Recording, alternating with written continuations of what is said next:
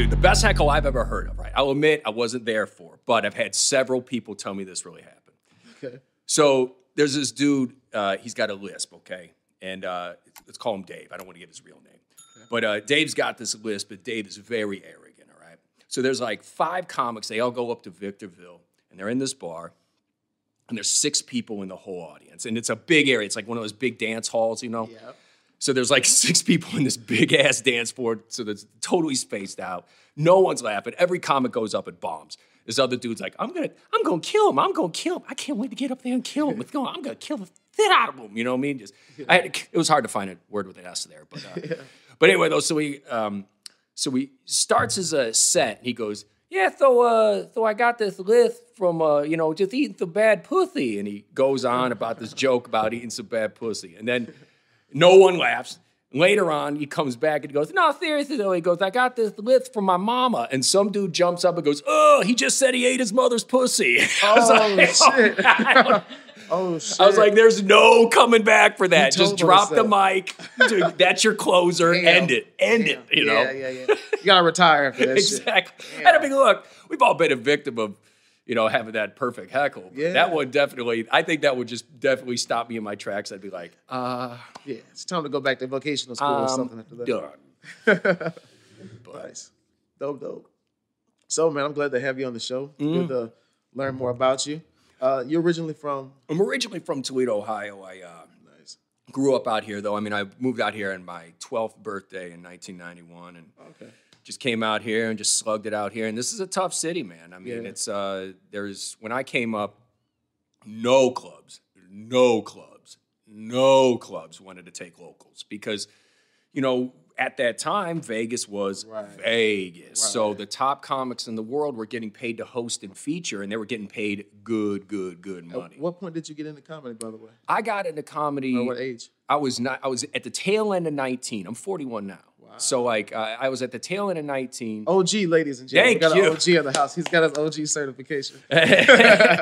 But wow. Well, you know what it was though. But then I got into radio. So I did like a double whammy thing. So whenever stand up first, then radio. Stand up first, then radio came like right after that. Cool. So I was So I was doing stand-up at 19, sneaking in the bars, and it was kind of funny because, like, all the OGs, all the older comics, they all knew I was coming, and they would stand, like, in a row, and I'd walk on the other side of them, and then they'd walk by the bartender, and nobody would card me. So I would luck out like that. It was kind of cool because, I was by far the youngest one at that time. I think the next youngest guy might have been, like, 26, 27 at that time. So, but it was kind of cool to see all these older dudes kind of, get together just so the young make kid, way for the newcomer. Yeah, I just thought that was really cool. And, that makes a difference. I'm sure you learned a lot from it. I did. And the funny thing is like I don't think there's any of them are still around really. I all those guys that were here, they're barely doing it. And now I'm kind of been like, it feels like I've been the longest tenured open micer in Las Vegas, the only ones that's really started out here and built his way up into the clubs and stuff. What do you think has contributed to that?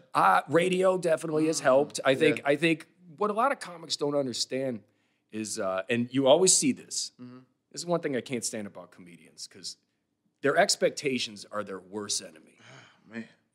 And you always see these comics and they're depressed and sad and they can't get anywhere. And it's because they have this expectation. Right. Unfortunately, younger cats, like this whole time, all they've been talking about is greatness. You got to be greatness. Grind.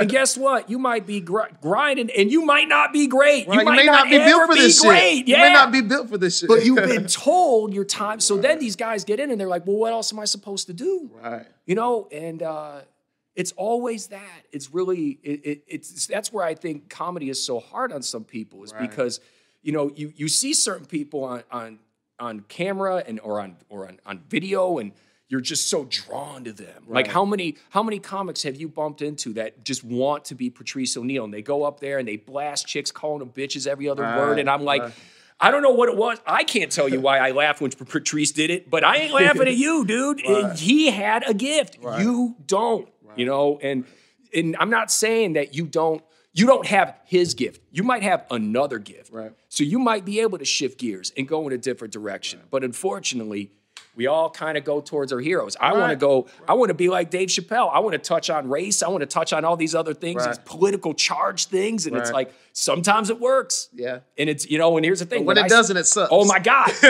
When I saw Dave do it on Killing Him Softly, that was a special for him. It was his people coming out to see him. Yeah. Me doing the same shit in front of a bunch of strangers that didn't expect that. They're like, I don't know where I'm going. At that time? Yeah, at that time, Yeah.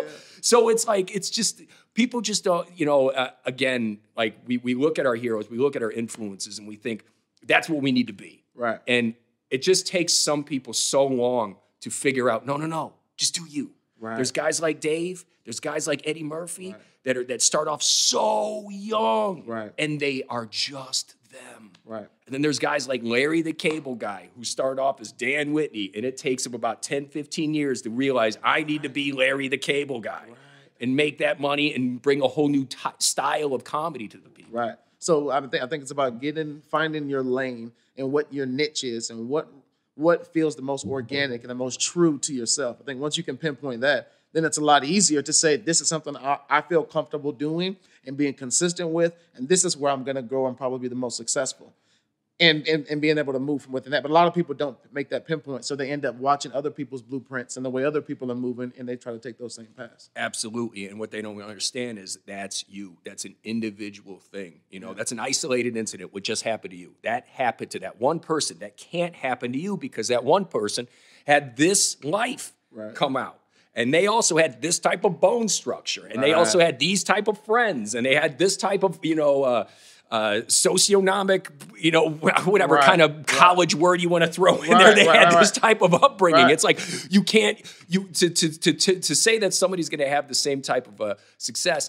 Now, it goes and it's with comedy. There's just so many things. Like you'll see some women, they get boosted up to the top level just because they got great bone structure. Right. You know what I mean? That's or a fat ass or something, or just something to something. But then there's other women out there that that are so funny and they get it and they're so funny. And then what do they get? Bunch of dickheads walk up to them going like, "Oh, you're funny for a female." Right. No, she made you laugh, fuckface. Right. She's funny for a comic. Right. Recognize that. Right. But unfortunately, sometimes the wrong thing keeps getting put out there, and because it looks good in a package, it might not necessarily mean that what's in that package is good. Right. And that's, and unfortunately in entertainment, like look at rock and roll, look at R&B. I'm sorry, I want my singers ugly as fuck because they meant it. When they're talking about heartbreak, passion and soul, you could feel that shit. When they're talking about heartbreak, I'm like, when they're like talking about like I'll never love again, he's thinking he ain't gonna love again because he knows there's not gonna be any opportunities coming along for that ugly humpback looking motherfucker. These Instagram models, they can't sing with that type of passion. It's like if you don't get your 3 filtered ass. He really means what he's saying, Yeah, I mean, like you, dude. If your lady loves you, you'd be like, "Oh man, I'm bummed out." Well, it's not like I'm never gonna hit pussy again. You know what I mean? But meanwhile, if you really meant that, oh man, it's coming from the heart, and it's hitting here. Right, and you can feel that. Yeah, people can notice that. So it's the being genuine part that's there, and that's the key. And this is what a lot of people don't understand. I do a podcast, shameless plug. Nice, throw it out there. What is it called? It's called Rise to Offend, and it's a documentary podcast. And what we do is we follow figures that rose to offend in society, and we talk about their legacy today. Now, this could be somebody in the arts. It could be somebody political. Like we did an episode on Marilyn Manson. We did one on ODB. We did one on oh God, what's his name? One of the leaders of it wasn't Mandela, but it was the guy that really paved the way for Mandela and apartheid to be lifted. Oh my God, I feel terrible not remembering his name. Oh, God, it's killing me. It'll hit you in 5 minutes. It will, dude. It will. I hate it. But the thing is, though, is this podcast will make you. And what we do is we talk about like how they rose to power, how they became popular, why they were being seen as offensive, and where they're seen as today. And it's crazy because it really does force you to do the research. That's true. It's not going to. It really does force you to do the research. So there are people out there that I was like 100% behind. Right. And then I do my research and I'm like, oh. But then there's people out there that I was like, oh, I hate that person. And I do my research and I'm like, still don't like them, but now I respect this person. Right. And that's where a lot of things are lost, man. And but the reason why I bring up the podcast though is there was one we did in our recent episode, and it just works out perfectly. But I've been doing. There's a poet named Charles Bukowski. Mm-hmm. Charles Bukowski was born in the 20s, like in 1920, and was originally German, but he grew up here in America. Just a miserable son of a bitch, drunk all the time or whatever. But he has this on his tombstone. It's called "Don't Try." And a lot of people get that mixed up. They're like, what does he mean, don't try? And what he means by that is, with him, writing was breathing. He had to write. He would send out hundreds of poems, like a year, hundreds and hundreds. Could have been in the thousands, because that's all he knew. He would just get off work, he'd work nights, wake up, get up, drink, type, and then go back to work, fall asleep, wake up, drink, write. It was like that. And so he didn't try. It's all he knew. You don't try to breathe. Wow. You just We're just breathe. talking about that too, how now people, again, just what comes the most natural to you. That's what, and I think we now have a generation who's trying to figure out their thing and their calling. And me and my wife, we get into it all the time because, she's worked in fashion retail management, for years, 10 years. And she's still like, yeah, but I don't think that's my passion. It's not my calling. Like, there's a lot of people that are trying to find that thing.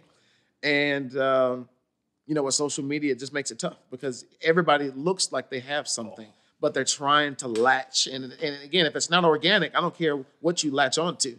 It ain't going to feel right. And it's going to feel forced. And you're going to keep doubting it and back and forth. That's the worst part about social media. Yeah. Because social media makes us compete with our peers and makes us compete with all these things around. Then we see the opposition and we see something that they said and we're like, oh, and then we get worked up on them. And then some people will go out and do something way ugly in the name of something you stand for. And now you got to be like, I hate this person. Yeah, they expect you to. Yeah, and that's the thing. It's like that's what I'm saying. And where we have gone wrong, and I just think in this country, is we have eliminated the individual and we are going strictly for the group. And my thing is, it's like, for example, like when you hear the phrase of like, you hear people like, if you're white, you don't understand what it's like to be black in America. And I'm like, true, but you also don't know what it's like to be white. And ask another black dude to describe another black dude's life, and they're going to get it 100% wrong. So there might be some similarities, but it's not the same thing. So there are things that we have to pinpoint and erase. There's things that we have to go, hey, this is wrong, stop. But there's also some times where we got to go, okay, where are we going wrong? But unfortunately, thanks to social media, like let's just say we want to get a group together and we want to go, all right, let's fix what's wrong in our group. Sure. Unfortunately, the opposition is doing something that takes that attention away on ourselves. Right. We got to stop them from doing this. Right. Well, wait. We could fix ourselves here. We could fix ourselves. Right. We're too petty, It's like, no, we could do this. Right. It's America doing the work. America doing the legwork. Versus the expectations of some thing to pass to make America better. It's up to us, bro. That's deep. I need a Kleenex. That was deep, y'all. That was deep. I just saved America, you guys. He just saved America. Bam. We do. I want my 10%, you fuckers. Give him a cut. Which state do you want? We'll just change the name of it. Let's go LA. Great. It's not a state, but it's got a great... It will be. It will be. One day, when it falls into the ocean and becomes an island, it will be. But I think that's a powerful message because we got to do the work. You know what I mean? As a whole. And I think radio, comedy, entertainment, obviously sports helps us do the work and better understanding each other, having those conversations and allowing us to kind of all see that, especially during this pandemic, we all want the same shit. You're totally right. Totally right. And that's why it's like you'll see people, like, again, you bring up people that take the like, for example, Kaepernick kneeling. They'll take it one way or the other. And I got to be honest, like, I hate it when people get too mad about one or the other, okay? Because when I look at it and I go, okay, this is obviously a showing that we have to call attention to something that's going on in America. It needs to happen. Sure. We need to happen. We need to let him be able to do that. Right. We need to let him be able to say these things. I get it. But at the same time, though, when people go, I don't know if I like the kneeling, and I go, well, why not? They're like, well, and this is the best way I've heard it. They go, this guy, he goes, because that showing, the standing and the hand over the heart and all this stuff, he goes, that was a showing of unity. And he goes, and now instead of a showing of unity, it's not. It's the exact opposite. Right. It's like, here's how divided we are. Right. And you are seeing, and it's like, and I guess that's the point though. That was supposed to be a sign of unity. But the whole reason it took a name, just like justice for all was supposed to be for all. Absolutely. But because it was not, absolutely, that's when someone was like, fuck that. Mm-hmm. It's broken. Mm-hmm. Now we got to fix it. Right. And here's the thing. But at the same time, though, is it's like the person put it to me this way, and I go, oh, I didn't look at it this way. And they're like, just imagine being a mom who got a folded up flag. Mm-hmm. And that moment to recognize her son in the military is now being focused on this. And I'm like, I get it. Yeah. You know, like I'm not going to say you're right, and I'm not going to, but now I can't say you're wrong. Yeah. And I think if more people just looked at it like, I didn't grow up where you grew up. Mm. You can show me. Like when I look at the 90s, you know, I grew up in the 90s, and every movie was a buddy flick. Every movie was a white dude, black dude, buddy flick. You know what I mean? It was like every movie. Right. And then what came from that was Chappelle's Show and we were all laughing in unison. And now the focus is we're not the same. Mm-hmm.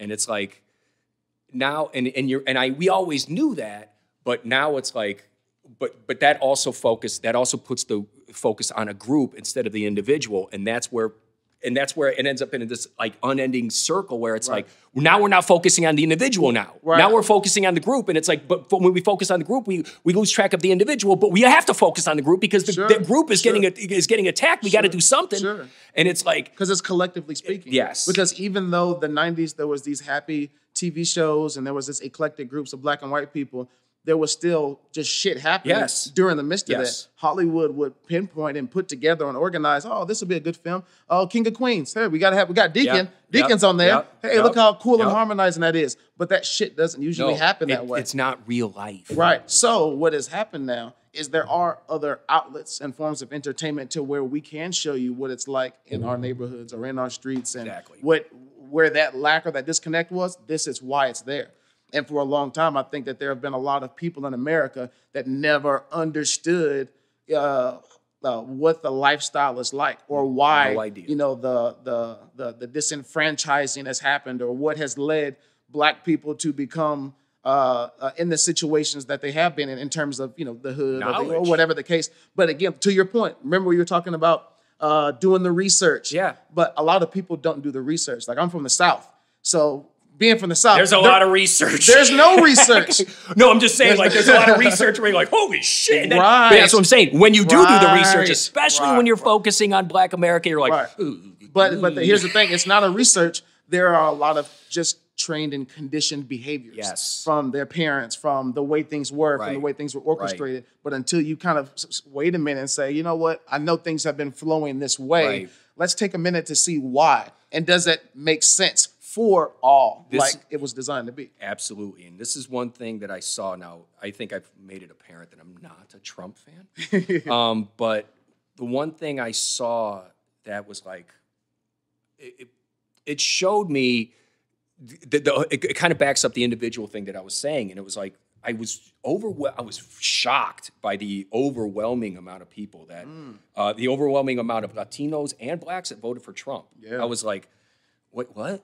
And I think that there's just once we put an explanation on how you're supposed to be, and once you don't fit into that category, it's like you are going to have a backlash. And look, and again, we're people, so it's like our experiences and stuff, and they shape us. Right.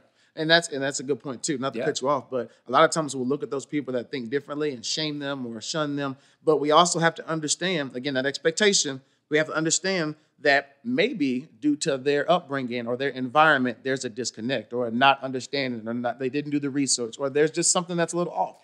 They perhaps may be open to learning more. But a lot, like I said, being from the South, a lot of people that are fixated in just what they've been exposed to and conditioned behavior don't necessarily want more knowledge or more information. Because the moment that Kaepernick started to kneel, nothing that people said made sense. Right. There was no justifiable Right. excuse. I don't like it. Right. And Right. then 6 years later, now there's more stuff. There's more uprising, and more people are starting to get it. And now it's like, oh, okay. And now, And I think what ended up happening is when Kaepernick did that, there was an outpouring of emotion. Yeah. And dude, Definitely. as much as I love emotion in my music and in my art, oh man, it's overwhelming. when you're All of this shit is overwhelming. Yes, dude. But when you mix emotion in a movement like that, Yeah. you don't know how some people Yeah. are going to react. Now, unfortunately, But it ain't about that. that's what I'm saying. Yeah, but you have to understand though, when the opposition, and this is the world we're living in. Right. And you brought up ways. Now you're seeing movie and TV shows and comic books, and they're getting an idea. Like Right. there's so much more diversity now, Right. and it's continuing, Right. and that's what we need. You know? Representation. We need representation. Right. okay? Asians and I'm sorry, dude. Indians and natives Hey, to hear their story and learn more, and, Dude, and get their experience. We have to understand that, okay? But it's like, but learning, there is going to be some bumps in the road. Right. And we have to allow the opposition to learn. And to that guy, he's like, okay, maybe he didn't like Cap, but then I saw a video of somebody they were kneeling at the tomb of the unknown soldier. And I'm like, come on, man.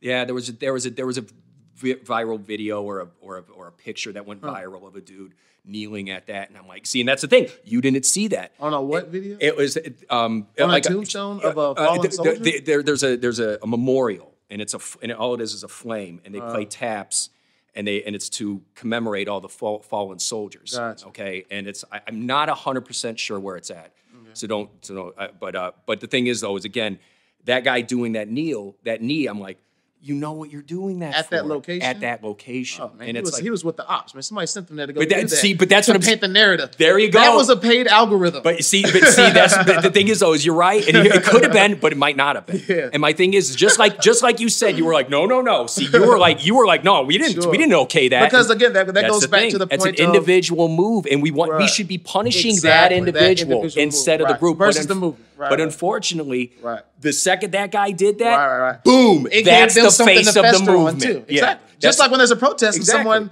one idiot does some shit. Oh Exactly. yeah, he threw a ball in the building. Look at them. Look at those dopes. Look at those dopes. And I'm hearing the same shit on the Trump side. There was only 16 of them that went into the Capitol. What about the other 500 that were out there not doing anything? And I'm like, Right. But again, it's just like, it's so easy to finger point. Yeah. It's so easy to do this. It's a little bit harder to do this. Oh, yeah. Hurts my wrist a little. Right. But God damn it, I got to do it every Right. now and then. Because that's where the true. That's and where you get again, better. to take it off of politics, because we spent a little time there.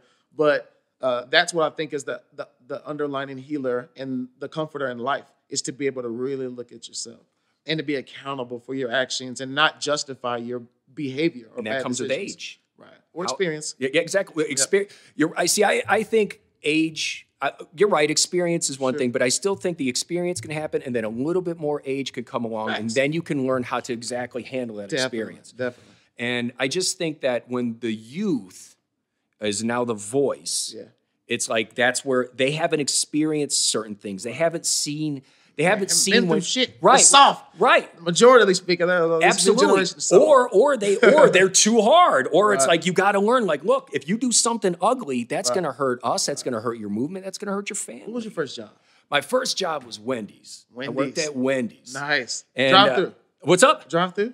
No. I wasn't good enough to work the drive-through, dude. Okay, you had to work your way up I the was drive-thru. terrible, dude. I was the worst Wendy's employee, Nice. and it's just, you know what though? It's because I didn't want to do it, and then I did all these other jobs, and I'm like, just like what your wife was saying, it's like this isn't what I'm supposed to do, and and luckily for me, comedy came along. I got tricked into comedy, because I was working. I think I was working at Home Depot at the time, and my buddy, my best friend in the world, he tricks me. He goes, "Look, man." He was in a frat, and I should have known because he hated the frat. And the only reason why he joined the frat was because he had a friend that was like, dude, I need someone to rush with me, please. And he's like, oh my God. So he joins this dumb frat. Yeah. He lies straight up and says, hey, they're throwing a giant party. I'm in charge of the comedy entertainment portion. You're the funniest guy I know. Could you do some stand-up? And I go, I've never done stand-up. He's like, you got to help me, bro. Please, you got to help me. We end up going to this stank-ass bar called La Bombardier. It's no longer there anymore. And I'm like, where are all your friends? He's like, nah, there was no friends. I just had to get you up there. And I'm like, what? And at first I was kind of mad, but I already signed up. And I'm like, he goes, well, we're already here. You might as well sign up. You said you were going to do it. Huh? Decent crowd out there? No, there's nobody, dude. What? Then the guy Davio, who was hosting it, he made me wait like 4 or 5 hours, dude, because he was letting everybody that came up do about half hour. Like they all do. So who's in the audience? Just me and my 3 friends. That was it. Shit. There might have been 1 or 2 other people, but they weren't giving a shit. That was my first time on stage. Wow. That was the first time I did it.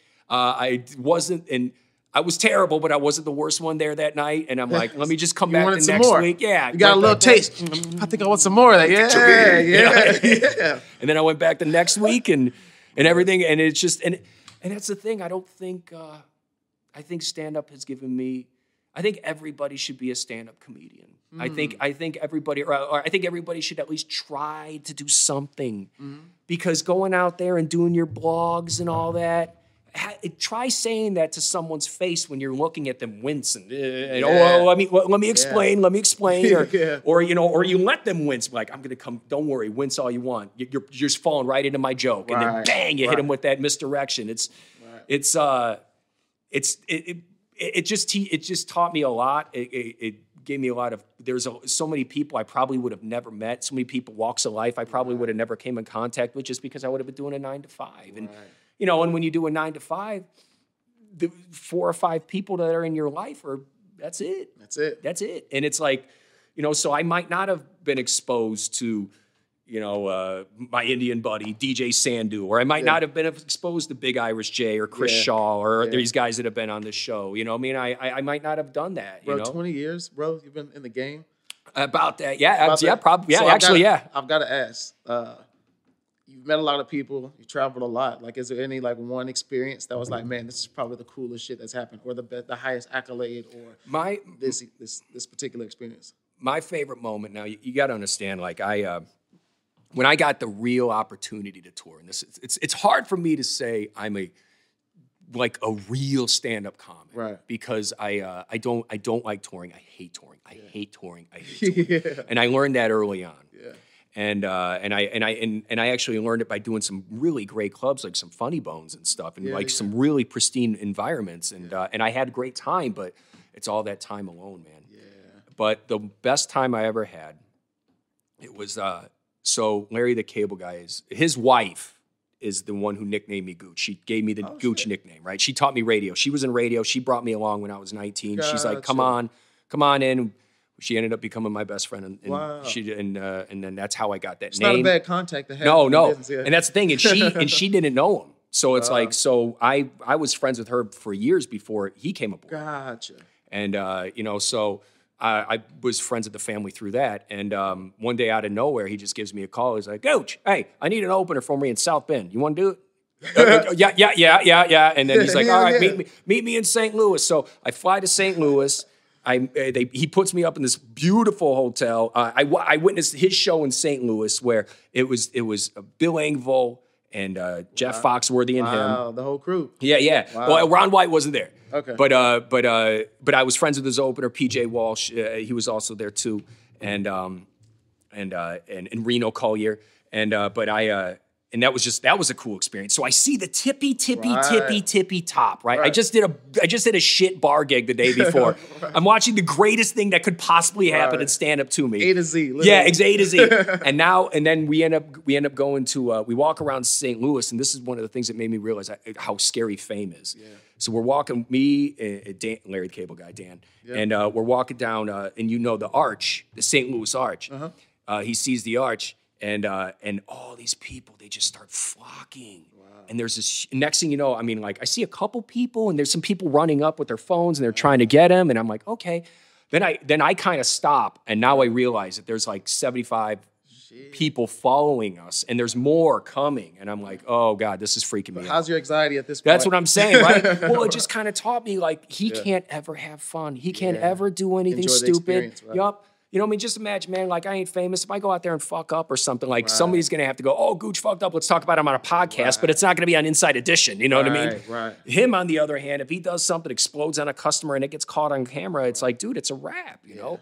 So that got in my head right away. And and that might have killed it. I mean, it's like there's probably some people out there going, "Oh, he's a bitch. He backed off his dream or whatever." But it's like, God, I just saw that, and I'm like, "Oh, I can just see myself snapping." But I think that's key, though, is understanding your place or where you're the most comfortable in this industry. Right. Because knowing that you're not a tour, don't go put yourself through that misery because you don't have to. Right. There are so many lanes and opportunities and platforms and ways to excel in this business now more than ever. So kudos to you for knowing that and kind of understanding that. Absolutely. Where you are. Please, before we wrap up, let let me get to the last story. So after that, we ended up going to South Bend. It was the first time I have, and it's funny because before that, I was smoking like all day, every day, right? Yeah. Smoking pot all day, every day. Yeah. And that time, I'm like, well, I don't want to bring any on the plane, so I didn't smoke. And then this is the first time I performed in forever, and I'll never forget it. So we go to South Bend. We're in this beautiful hall, and it's where Notre Dame's at, by the way. Oh, cool. So it was. So we end up going to this beautiful hall, and I'm on the other side of the curtain, and I'll never forget it. I put my hand out there, and I could just feel it. I could feel it. I just couldn't. I'll never be able to capture that feeling again. I don't know if I ever will, but it was like I just felt it. And then I went out there. It had an excellent set. Like I just couldn't believe how good the set was. Right. And then he went out there and pissed all over my set. But it was like, but then you know it. Yeah. And then afterwards, went out there and saw some people. And then afterwards, I was at the hotel bar, and I was just getting drinks bought for me all night. It was just one of those experiences that made me. It was just something. I feel like you made it. I'll always be thankful for it. Always. That's awesome, man. Yeah. That's awesome. And now you're doing what you love. You're comfortable. You seem really at peace with where you are, man. So I love, there's no, now, and this is just something I hope young comics realize, now I'm not looking at people that are doing better than me and going and looking at everything that they have that I don't and going, well, that's this. And I didn't get this because of this, and I didn't get this. I didn't get it because I didn't do it. Right. I didn't get it because I didn't do it. Right. And the second when I started having that attitude, which was years ago, it's like 5-6 years ago, all of a sudden, I'm featuring, I'm getting calls back from clubs, I'm headlining, and it's like there's things that are happening because I stopped trying. Right.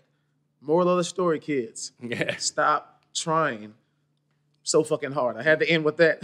More doing. Exactly. Yeah. Don't try so hard, but do what comes to you natural. I think like the story you said earlier in the day was kind of a little bit about that too. Not trying. What was it? It's don't try. Yeah. Somebody had done on a tombstone or something. Charles Bukowski. Don't try. Super dope. Just do. Don't try. That's what's up, man. Super fly, man. Well, please, man, let the folks know where we can find you, where we can support you, and what else do you want to? What other endeavors would you like to accomplish? You know what, man? I mean, because you're in a good space now. You've That's done the a lot thing. of things. Listen, basically right now, it's like I've already accomplished everything I've ever wanted to do. I've headlined my home club. I got in front of a huge. You single?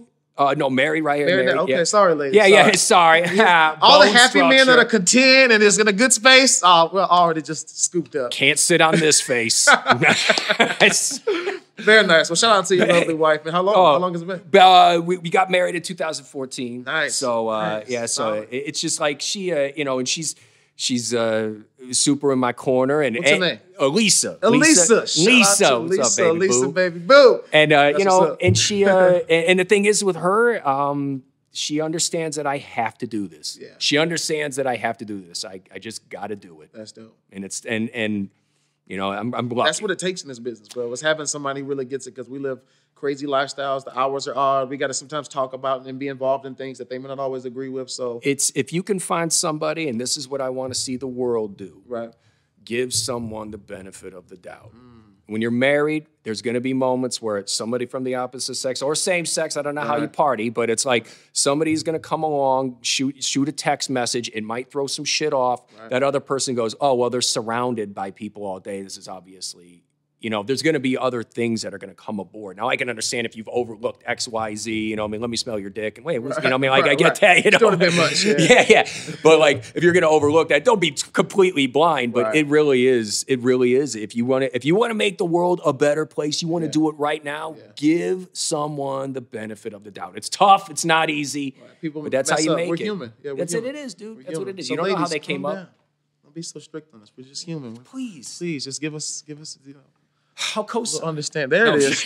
It's like, Yo, we got Gooch in the building today, man. Please, your Instagram one last time so people know where to follow you. you can follow me on Twitter and Instagram at YourBuddyGooch. It's exactly Yes. how it's spelled. Gooch. There it is. He's your buddy. He's my buddy. He's a friend of Laugh After Dark. You've tuned into another phenomenal episode. I had a great time with Mr. Gooch. You've been tuning in to Do Tell with Laugh After Dark. I've been your boy, Charlie Wilson. I'll see y'all next time. Hey, what's up, everybody? It's your boy, Charlie Wilson, man. I just want to take a minute to say thank you.